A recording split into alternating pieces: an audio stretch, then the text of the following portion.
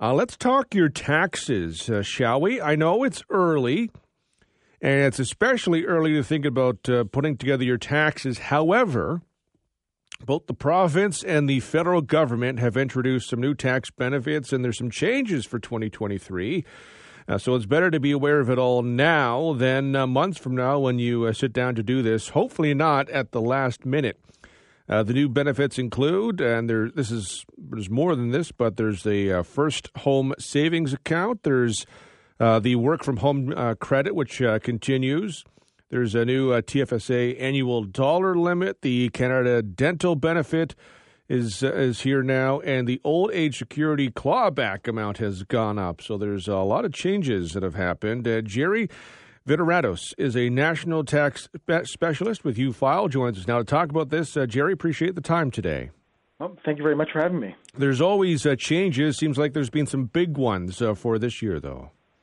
Yeah, the one that you mentioned earlier, the really big one is the first home savings account, which is a new tax-sheltered vehicle that the government is introducing for 2023, which will allow all eligible individuals to save up for the purchase of what the government considers a first home, meaning that you haven't lived in a house that you've owned in the last 4 years. And it essentially works very similarly to an RSP account where you have a limit every single year. It's about $8,000. Or actually, it's kind of like a hybrid between TFSA and an RSP where your contributions will be tax deductible. And your limit is set by the government at $8,000 per year. And then the year that you purchase what the government again considers a first home, you can withdraw from this account tax-free. Have you gotten a lot of questions about the first home savings account? Yes, I think a lot of people are interested by it, and I think even the government has been overwhelmed by the response that they've gotten from the program because they've made several changes along the way since they first announced it in the budget last year. For example, when they first introduced the program, we know that there's also the withdrawal that we can make from the home buyers plan, which is an existing program where you can actually essentially borrow from your RSP for the purchase of a first home again. When they first introduced the program, the first home savings account, the government had made them mutually exclusive, meaning that if you withdrew from the new program, you couldn't withdraw from the old program. And when the actual bill came out, the government actually now allows both. So now you could actually withdraw up to $35,000 from your home buyers plan, meaning from your RSP account, and also withdraw from this new program simultaneously. The devil is always in the details, and you use the term what the government considers. So I guess there could be some, you got to make sure that what you are going to do is something that the government considers to be your first home.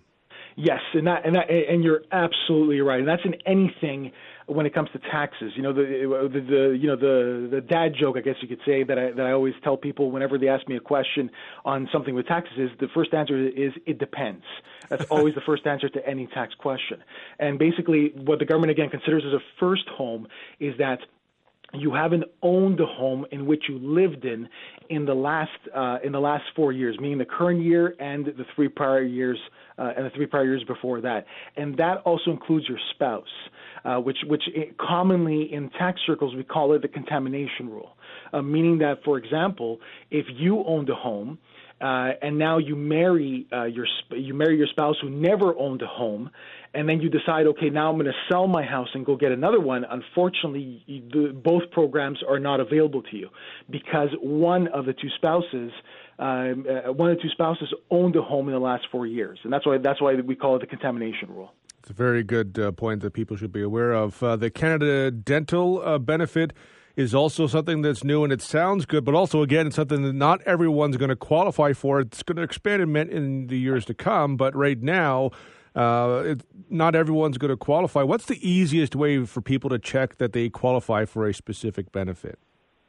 The easiest way is to essentially go to the CRA website, where cra.gc.ca.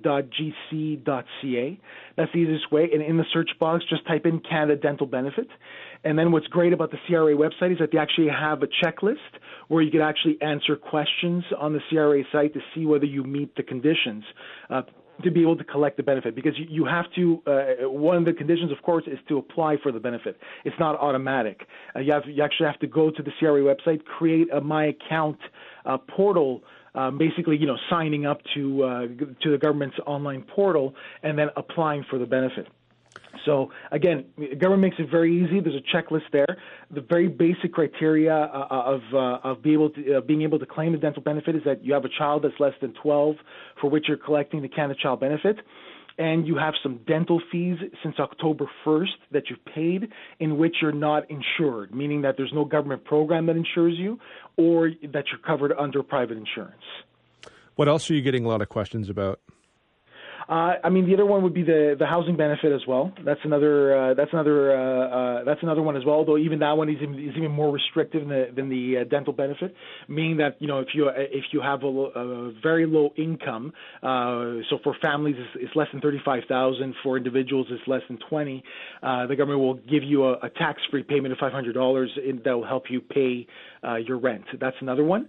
And the other one that's also big is for business owners, which we call the immediate expensing clause, where if you have depreciable property under a business, the government will allow you to now expense the purchase of that equipment. So, for example, you buy a vehicle for your business or you buy equipment for your business, you can now expense it at 100% for the next couple of years, up until a limit of $1.5 million combined for all of those assets. And just finally, when would you recommend people get started on their taxes? My line is always that taxes is a year-round thing.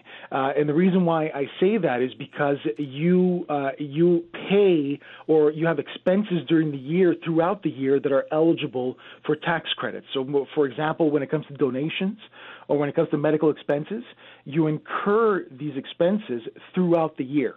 So the trick that I always tell people, as I said, scrambling, at the beginning of the year right now, in the first 4 months of the year to try to assemble all your receipts and everything, create either a virtual folder or an actual folder at the beginning of the year in January, where you start sticking receipts or any document that you believe that's related to your tax return, you start doing it from now.